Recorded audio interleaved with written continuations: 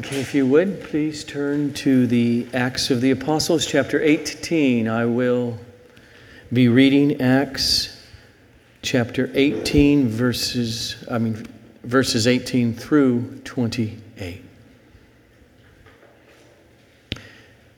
After this, Paul stayed many days longer and then took leave of the brothers and set sail for Syria, and with him Priscilla and Aquila. At Cenchrea he had cut his hair, for he was under a vow. And they came to Ephesus, and he left them there. But he himself went into the synagogue and reasoned with the Jews. When they asked him to stay for a longer period, he declined. But on taking leave of them, he said, "I will return to you if God wills." And he set sail from Ephesus. When he had landed at Caesarea, he went up and greeted the church, and then went down to Antioch. After spending some time there, he departed and went from one place to the next through the region of Galatia and Phrygia, strengthening all the disciples. Now a Jew named Apollos, a native of Alexandria, came to Ephesus. He was an eloquent man, competent in the Scriptures.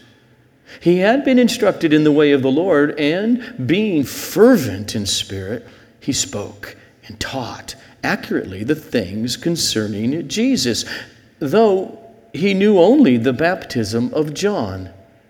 He began to speak boldly in the synagogue.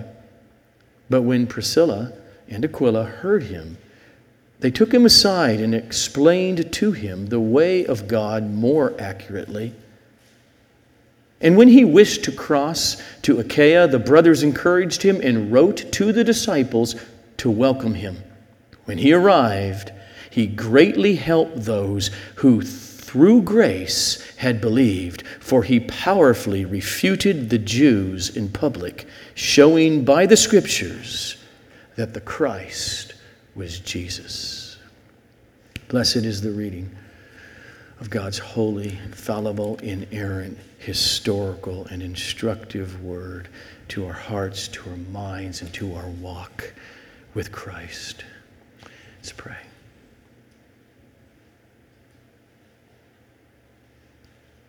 We thank you, Father, for the gift of your Son, the joy that it is to sing the praises of Him and of our salvation.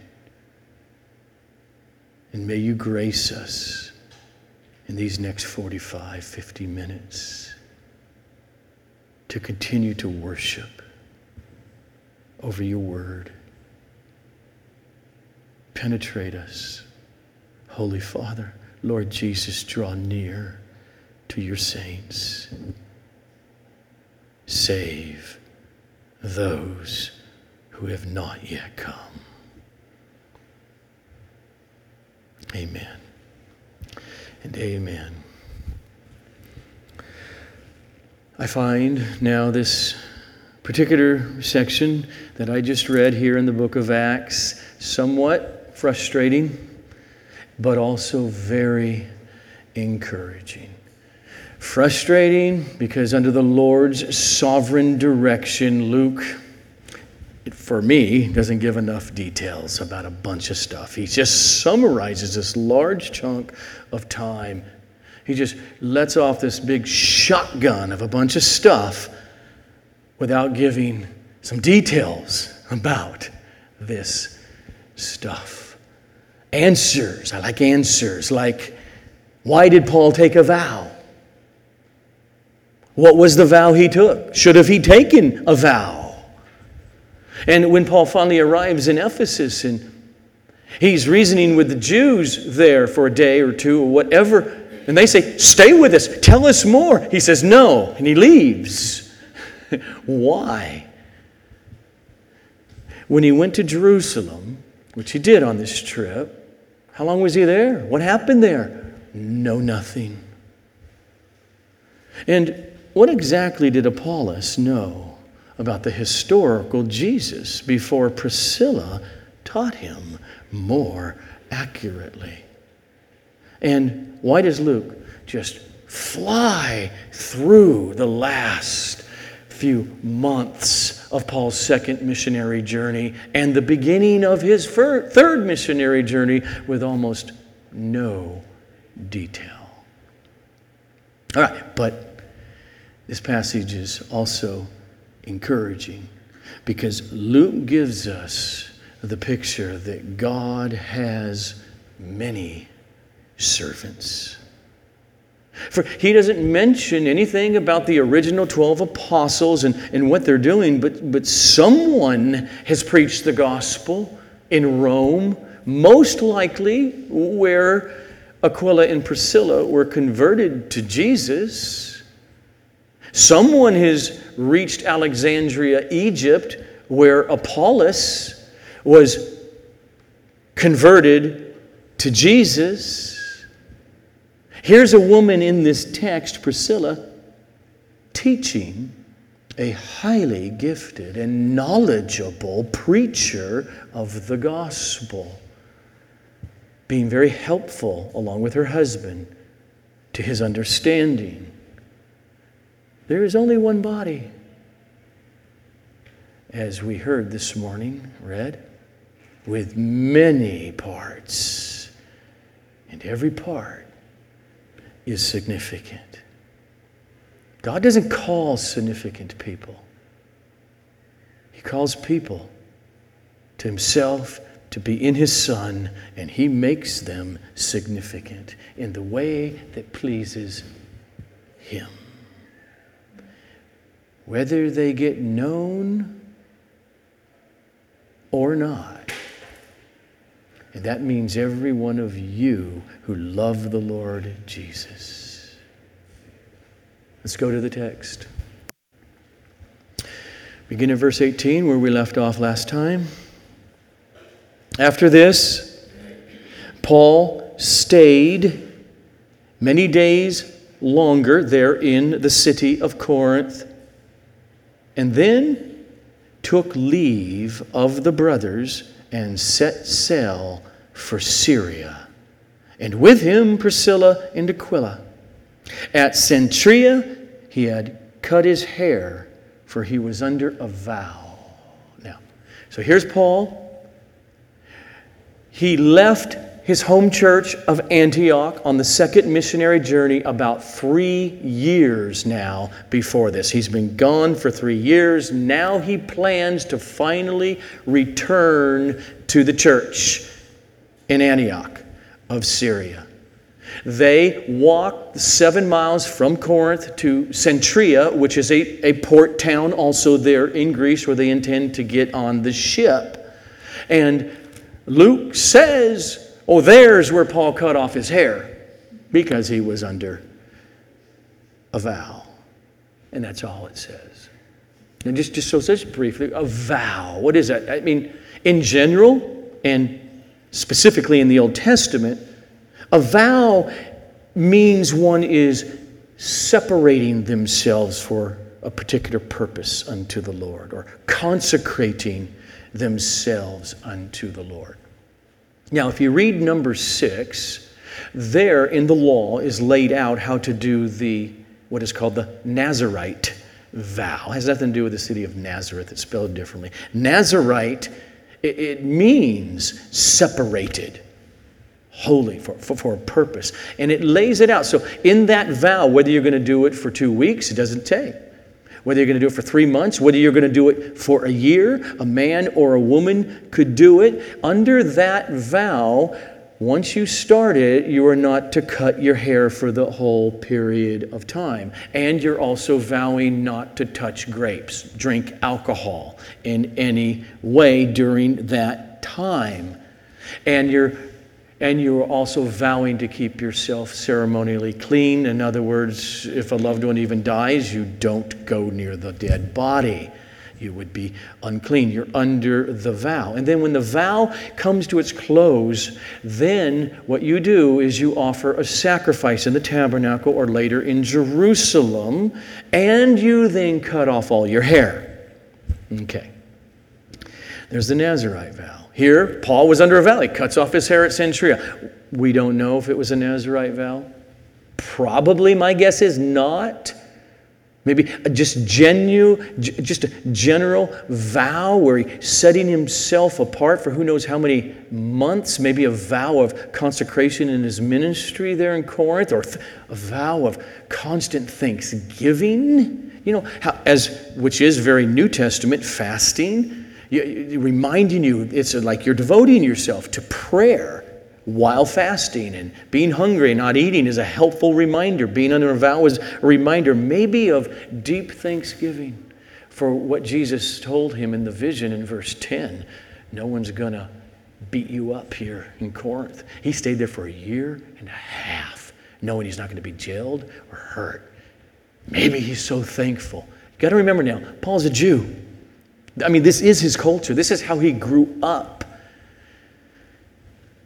Okay, now, vows are never commended in the New Testament to Christian Jews or to Christian Gentiles. Doesn't say anything about them. But here, Paul did it. It's right there in the text. And that's all Luke tells us. He finishes his vow. They jump on the ship. The ship is not a direct voyage to Palestine.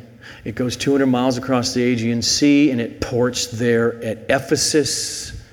Paul gets off the ship. We don't know if it's just 1 day, 2 days, or what, and he goes directly to the Jews in the synagogue to preach, to open up the Scripture, to reason with them, to show them that our Scripture says that the Son of David, the Messiah, will suffer and die and rise from the dead, and that's exactly who Jesus of Nazareth is and what happened to him 20 years ago. He preaches it. He just has a passion. As Paul put it himself, he says, woe is me if I don't preach the gospel. Essentially, he's saying, don't praise me. I'm under obligation. That's how he saw his life. So he's got time. He goes to the synagogue. And what is shocking is that these Jews say, don't leave. Tell us more. And what's more shocking, Paul says, no, I'm not. Some way he's in a hurry. We don't know. It might have been the seasons. There's no engines on these ships. There's sailing time and times where it shuts down. And you're not going to be sailing across through the Mediterranean Sea. Too dangerous. Maybe he wants to get to Jerusalem before a particular time. We don't really know. But he says, if the Lord wills, I will come back here to you in this synagogue here in Ephesus. Evidently the Lord willed, because 1 year later he made it back. And that's chapter 19 when we get there. And so he leaves Aquila and Priscilla, this married couple, close friends of his, believers who are the Jews. The early separation of synagogue and the church doesn't happen all of a sudden. They're synagogue goers here, and there's probably some conversions. This married couple, they're very able to share the gospel. A small Jewish community, and maybe with Gentile God-fearers to begin with, is there in Ephesus. So they stay. Paul gets on the ship and he sails to Caesarea, gets off the ship. He goes 50 miles to Jerusalem to the church. We know nothing. How long he was there, what they talked about, what happened. Then he makes the hike 300 miles up north to Antioch in Syria. He stays there for a few months. His second missionary journey comes to a close. And then, verse 23 begins his third missionary journey. Luke tells us, after spending some time there in Antioch of Syria, he departed and went from one place to the next through the region of Galatia and Phrygia, strengthening all the disciples. So here's Luke. He summarizes this 1,300-mile journey from town to town, from church to church to church, and he does it all in one verse.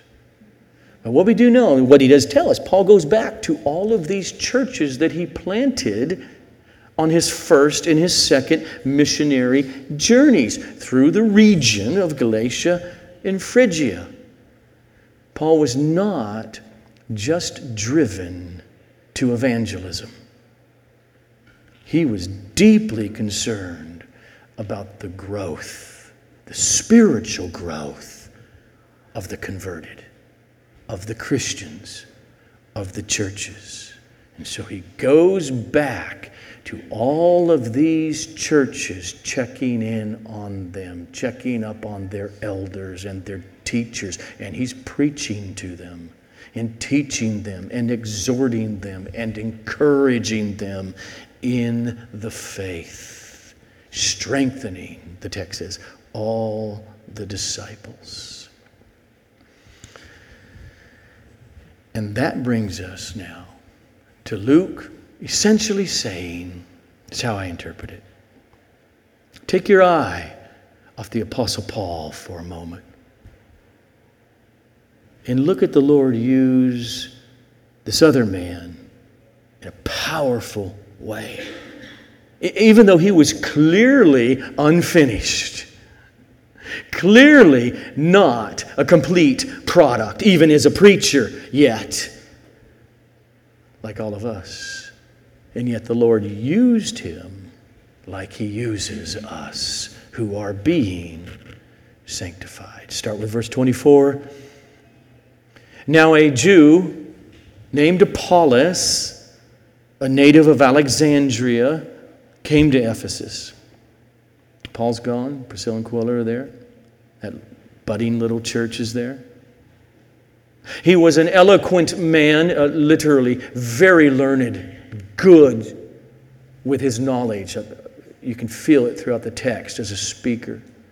He was competent in the Scriptures, the Old Testament. He had been instructed in the way of the Lord, and being fervent in spirit.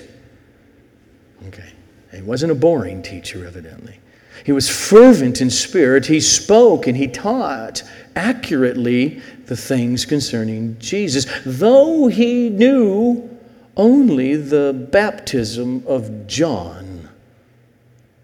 He began to speak boldly in the synagogue there in Ephesus, and Priscilla and Aquila are there in the synagogue.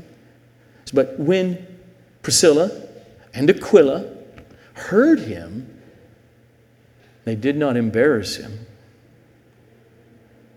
They took him aside, probably over to their home, and explained to him the way of God more accurately. So here's Apollos. He's a native born and raised in Alexandria, Egypt, which is one of the largest cities of the Roman Empire, and it has a huge Jewish population, unlike many other cities. He was a very well-educated man. He studied rhetoric almost clearly. And he's very, very well-educated in the Bible, in the Hebrew Scriptures. Luke literally says he was mighty in the Scriptures. And he says he was instructed in the way of the Lord, which at minimum, it's got to mean that much like Paul, when it came to the Hebrew Scriptures, he knew them backwards and forwards. He saw clearly through the Scriptures that the Messiah, the Son of David, must suffer and die and rise from the dead. He sees that so clearly as Paul would see it. He knows of baptism. Evidently, he doesn't know of Christian baptism yet. Like on the day of Pentecost and what Jesus commanded for some reason. Doesn't know about it. He knows of John's baptism of repentance and prepare the way for the Messiah to come, for the Lord to come. He knows that Jesus, who came after John, is the Messiah. Somehow. He's teaching some things accurately about Jesus. But, this is as far as I can go in what Luke gives us. He has some holes. Historical facts and holes about the Christ event, and most likely some theological holes that Aquila and Priscilla hear and say, we need to fill them in. And that. So, what is he saying as a Jew to Jews? Is he getting it as Jesus gave it directly to Paul and Priscilla and Aquila? Clearly learn it, that non-Jews and God-fearers who would come to Jesus do not need to become Jewish. Is he hearing what happens in the Christ event? Is he hearing, did he understand justification by faith alone real clearly, as Paul does? And clearly Priscilla and Aquila do. Are they filling him in on that? That's my guess. That kind of thing. His preaching, as they hear it, was not wrong. It just was incomplete. He had been instructed in the way of the Lord, and being fervent in spirit, he spoke and he taught accurately the things concerning Jesus, though he knew only the baptism of John. No, Jesus told us to go out and make disciples of all nations, teaching them everything he taught, and baptizing them in the name of the Father, the Son, and the Spirit. As Paul says, do you not know? Your baptism represented that you died with Christ. As they unpack more fully, Apollos, are you understanding what's really happening in Jesus' death? That we all died with him on the cross vicariously as our sins were imputed to him. And we came out of the water and alive with him because Jesus' life and righteousness is given to us. This is Christian baptism. And a sign of the Holy Spirit working in Apollos. This very gifted, knowledgeable, smart dude, was that his humility received it from a tent maker and his wife. And so there in the new church there, which outside of the synagogue, were most likely having meetings already in Aquila and Priscilla's house. Apollos is there for 3 months, or 6 months, or 8. We don't know, but he's there for a while, and he's teaching, and he's preaching. He's unfolding the Scriptures, arguing with the unbelieving Jews, and he is ministering to the believers. And then he felt like the Lord was calling him, because he knows about the churches now over there in Greece, in Corinth, and a little bit in Athens, and in Centuria, and he's feeling the Lord's calling him to go over there. I want to go over there and preach. And so, Aquila and Priscilla, who have a very good reputation with the church at Corinth, they were there for a couple of years in that church, they write a letter of recommendation for Apollos to go and to take with him and say, receive him. He's trustworthy. And all the believers that he had been ministering to in Ephesus, they're fully behind this. Verse 27. And when he, that is Apollos, wished to cross to Achaia, it's Greece, the brothers encouraged him and wrote to the disciples to welcome him. And when Apollos arrived, he greatly helped those who through grace had believed, for he powerfully refuted the Jews in public, showing by the Scriptures that the Messiah was Jesus. So he gets there, and he gets particularly to Corinth, and it's been quite a while at this point now since Paul was in Corinth ministering and preaching and teaching, so Apollos would be a huge blessing to them. But he's got the letter of recommendation. This is a New Testament thing. And for a moment, just listen to how Paul writes one of these. He's never been to the church up in the city of Rome yet. He wants to get there. He hadn't been there. It's been planned by someone else. He writes what we call the book of Romans. And at the end of it, there's always, with this, there are groups of people that carry these letters, to towns. And one of the persons that he's sending up to Rome was a person who lived right outside of Corinth, in Centuria, where she was converted. Her name is Phoebe. She's going up with it. And Paul writes this to the church there. Chapter 16, verse 1 of Romans. I commend, there it is, here's his letter of recommendation. I commend to you our sister Phoebe, a servant of the church at Centuria, that you may welcome her in the Lord in a way worthy of the saints, and help her in whatever she may need from you. For she has been a patron, a supporter, essentially, of many people, and of myself as well. And so, Apollos arrives in the city of Corinth, and he is very beneficial to them. When he arrived, he greatly helped those who through grace had believed, the believers. For he powerfully refuted the Jews in public, showing by the Scriptures that the Christ was Jesus. There's two things, crucial things, that are right there. First, Apollos' expertise in the Old Testament, put together with his giftings, God-given, or you can call them natural giftings of argument, training, his ability to reason, and what Luke is letting us know this when we talk about his fervent spirit, his passion. Put together, he was publicly refuting. That word really means overwhelming these unbelieving Jews.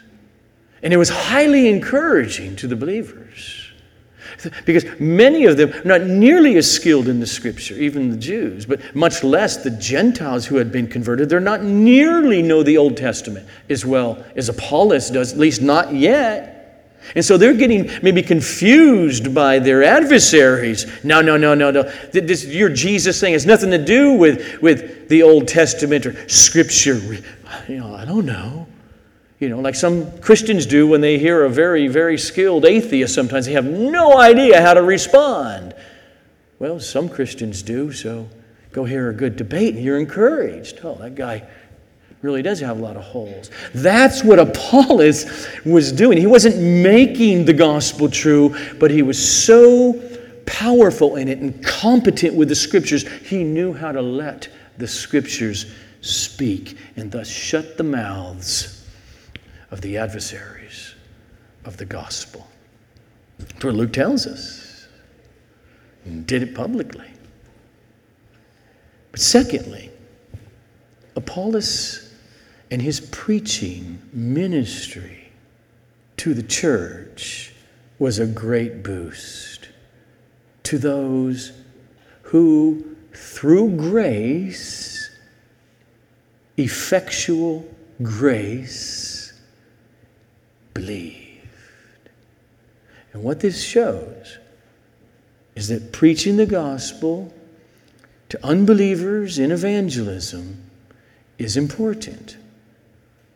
But no less important is the ongoing preaching of the gospel and its wonderful implications to the community of Christians.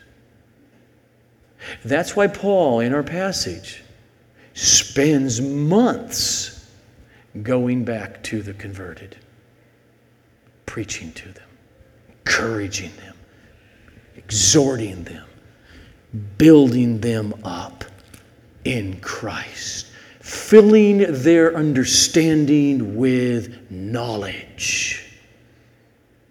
And now Apollos, he goes to the existing church in Corinth and he does the same thing. And those Christians, according to the text, were greatly helped by that. See, whether we are 12 years old or 18 or 45 years old when we first come to faith in Jesus, we're babies. We are all baby Christians when we first become a Christian, who are meant to grow, to mature spiritually in the way that we live and in what we know. And the main way that happens is through and in the Word of God, the Scriptures being preached and unfolded in Christ's community and walking it out in that community. Here's the way the Holy Spirit puts that through Paul in Ephesians 4. And Jesus, after he ascended on high, he gave the apostles, the prophets, the evangelists, the shepherds, teachers, in order to equip the saints for the work of ministry, for the building up of the body of Christ, until we all attain to the unity of the faith and of the knowledge of the Son of God, to mature manhood, to the measure of the stature of the fullness of Christ, so that we may no longer be children, tossed to and fro by the waves and carried about by every wind of doctrine or teaching that comes along, by human cunning, by craftiness and deceitful schemes. No, but rather by all the Christians in the community speaking the truth in love. That's how we are to grow up in every way into Him who is the head, that is, into Christ, from whom the whole body, joined and held together by every joint with which it is equipped, when each person or part is working properly, it makes the body grow so that it builds itself up in love. So Apollos, he's in Corinth. He's playing his part. He wasn't perfect. We see that in the text. He's always got room for growth, like all of us. He was in process, but he was a gift. And he was called. And he went there. And we know, right, been along as a Christian long enough, you read your Bible, the Corinthians were in process. I mean, a better way to say it is, they weren't growing nearly as quickly as they should have. They were filled with sinful tendencies and immaturity and bad habits.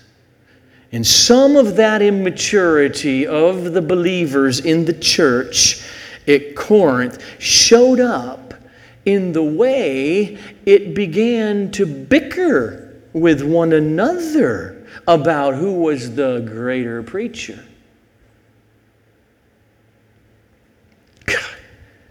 I mean, I know, I remember when Paul was here, but Apollos, he's dynamic, fervent in spirit. Paul's a little boring. I know it was nice when Peter came through, but Apollos, that's who I follow. This is a very familiar problem in today's church world, particularly with the internet. So that's what's going on. You know it, the way Paul wrote his first letter 2 years after this. He says this to them. For it has been reported to me by Chloe's people that there's quarreling among you. My brothers, oh. What I mean is this, that each one of you says, I follow Paul. Or, I follow Apollos. Or, I follow Cephas. Or the real spiritual say, I follow Christ. Is Christ divided? Was Paul crucified for you or Apollos? Were you baptized in the name of Paul? Of course not. And then, of course, Paul's on this same subject for chapters about the Word of God, about the gospel of God in its work in the soul, in saving and in sanctifying. And so he brings it back in chapter 3, and he says then this. Okay, what then is Apollos?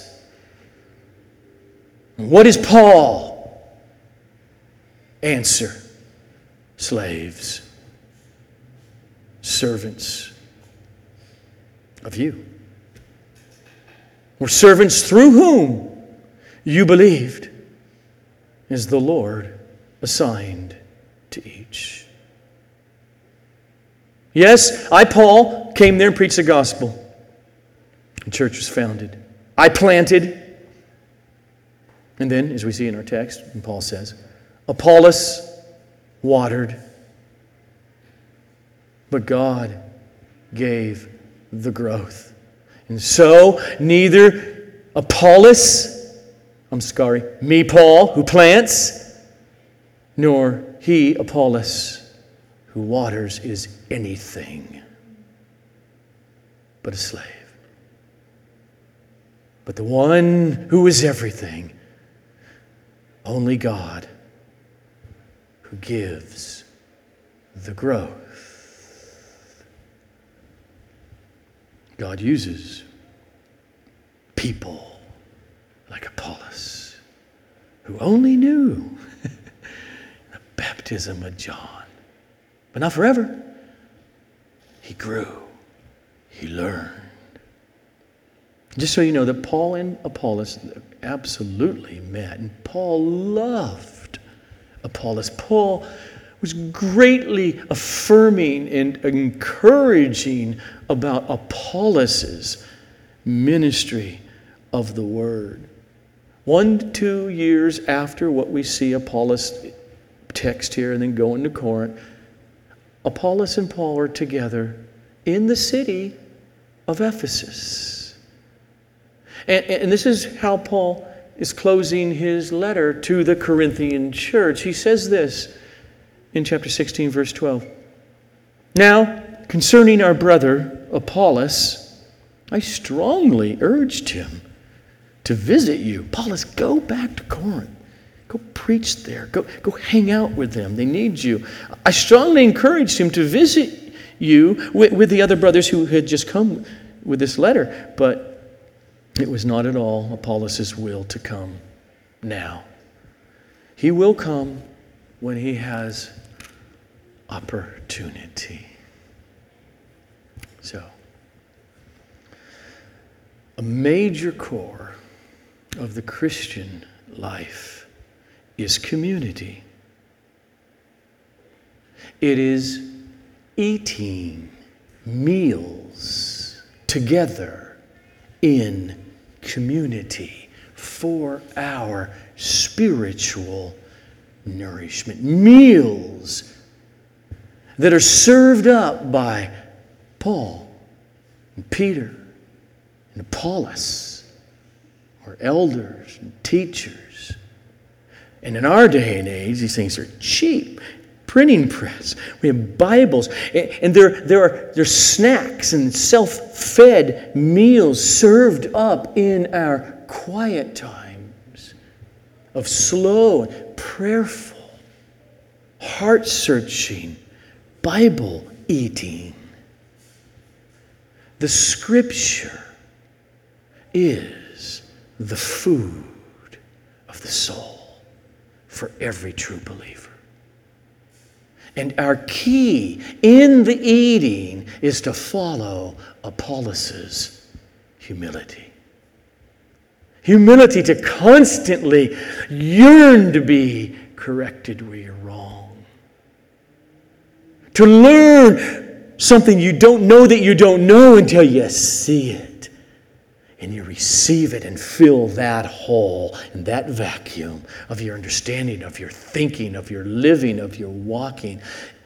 Humility appreciates the Priscillas and the Aquilas in our lives. And when the meal is served up in the preaching of Apollos or of Timothy, or of Clement of Rome, or of John Chrysostom, or St. Augustine, or Martin Luther, or Jonathan Edwards, or Charles Haddon Spurgeon, or thousands upon thousands of teaching pastors today, when the meal is served up, we're to come to the table as the Corinthians did when Apollos arrived.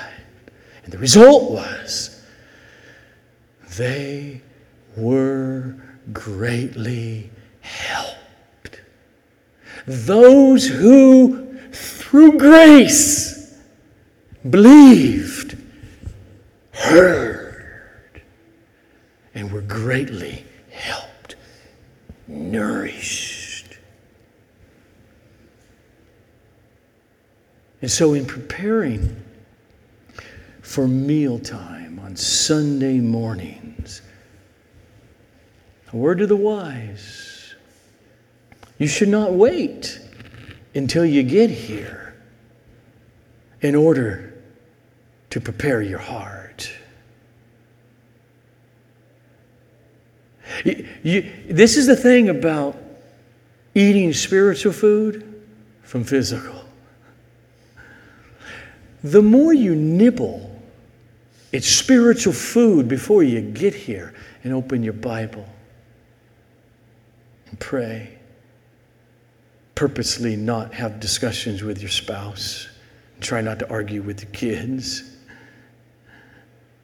You pray. The more you nibble and eat it, it doesn't say, okay, now I'm not hungry. It makes you more hungry. Because we should come to the table begging God beforehand for the first couple hours before. Soften my heart so that as soon as the psalm is read, the prayer is prayed, the first string on the guitar is strummed, the words show up that I'm going to sing. I am filled with joy. And that goes to a very practical thing. Learn to go to bed early enough on Saturday night so that you are alert and filled with hope and joy on Sunday morning. I've been a Christian for 38 years, and for more than half of that, I was not a pastor. I know what it is to be a non-preaching pastor Christian, and I know what it is to come prepared. Oh, and how the Lord blesses. And I know what it is to do Saturday nights in such a way that I ruin the most important morning of the whole week. So let me commend to you the words of John Piper.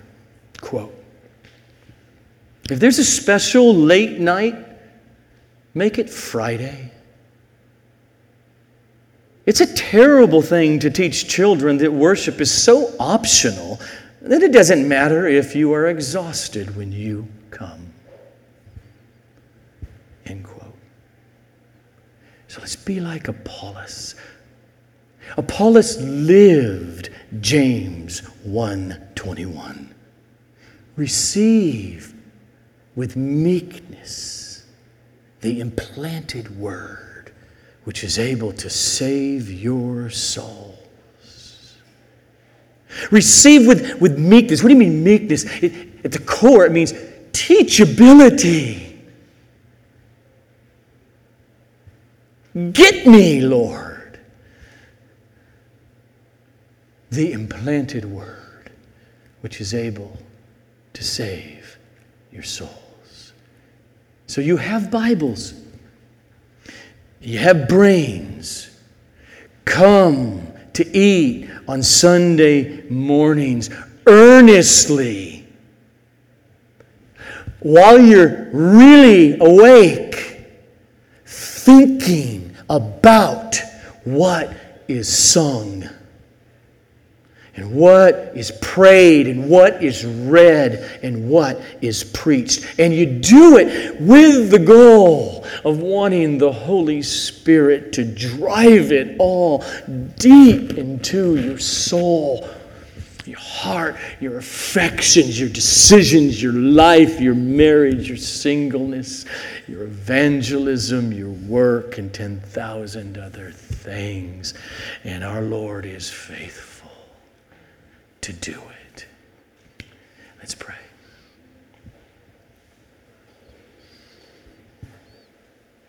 Lord, we know you are faithful.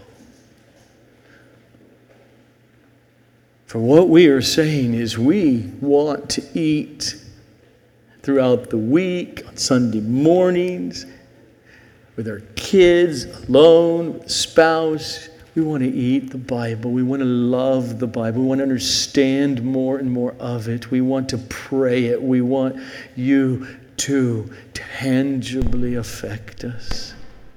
And it is for this that you came and suffered and died and rose and descended and sent the Holy Spirit.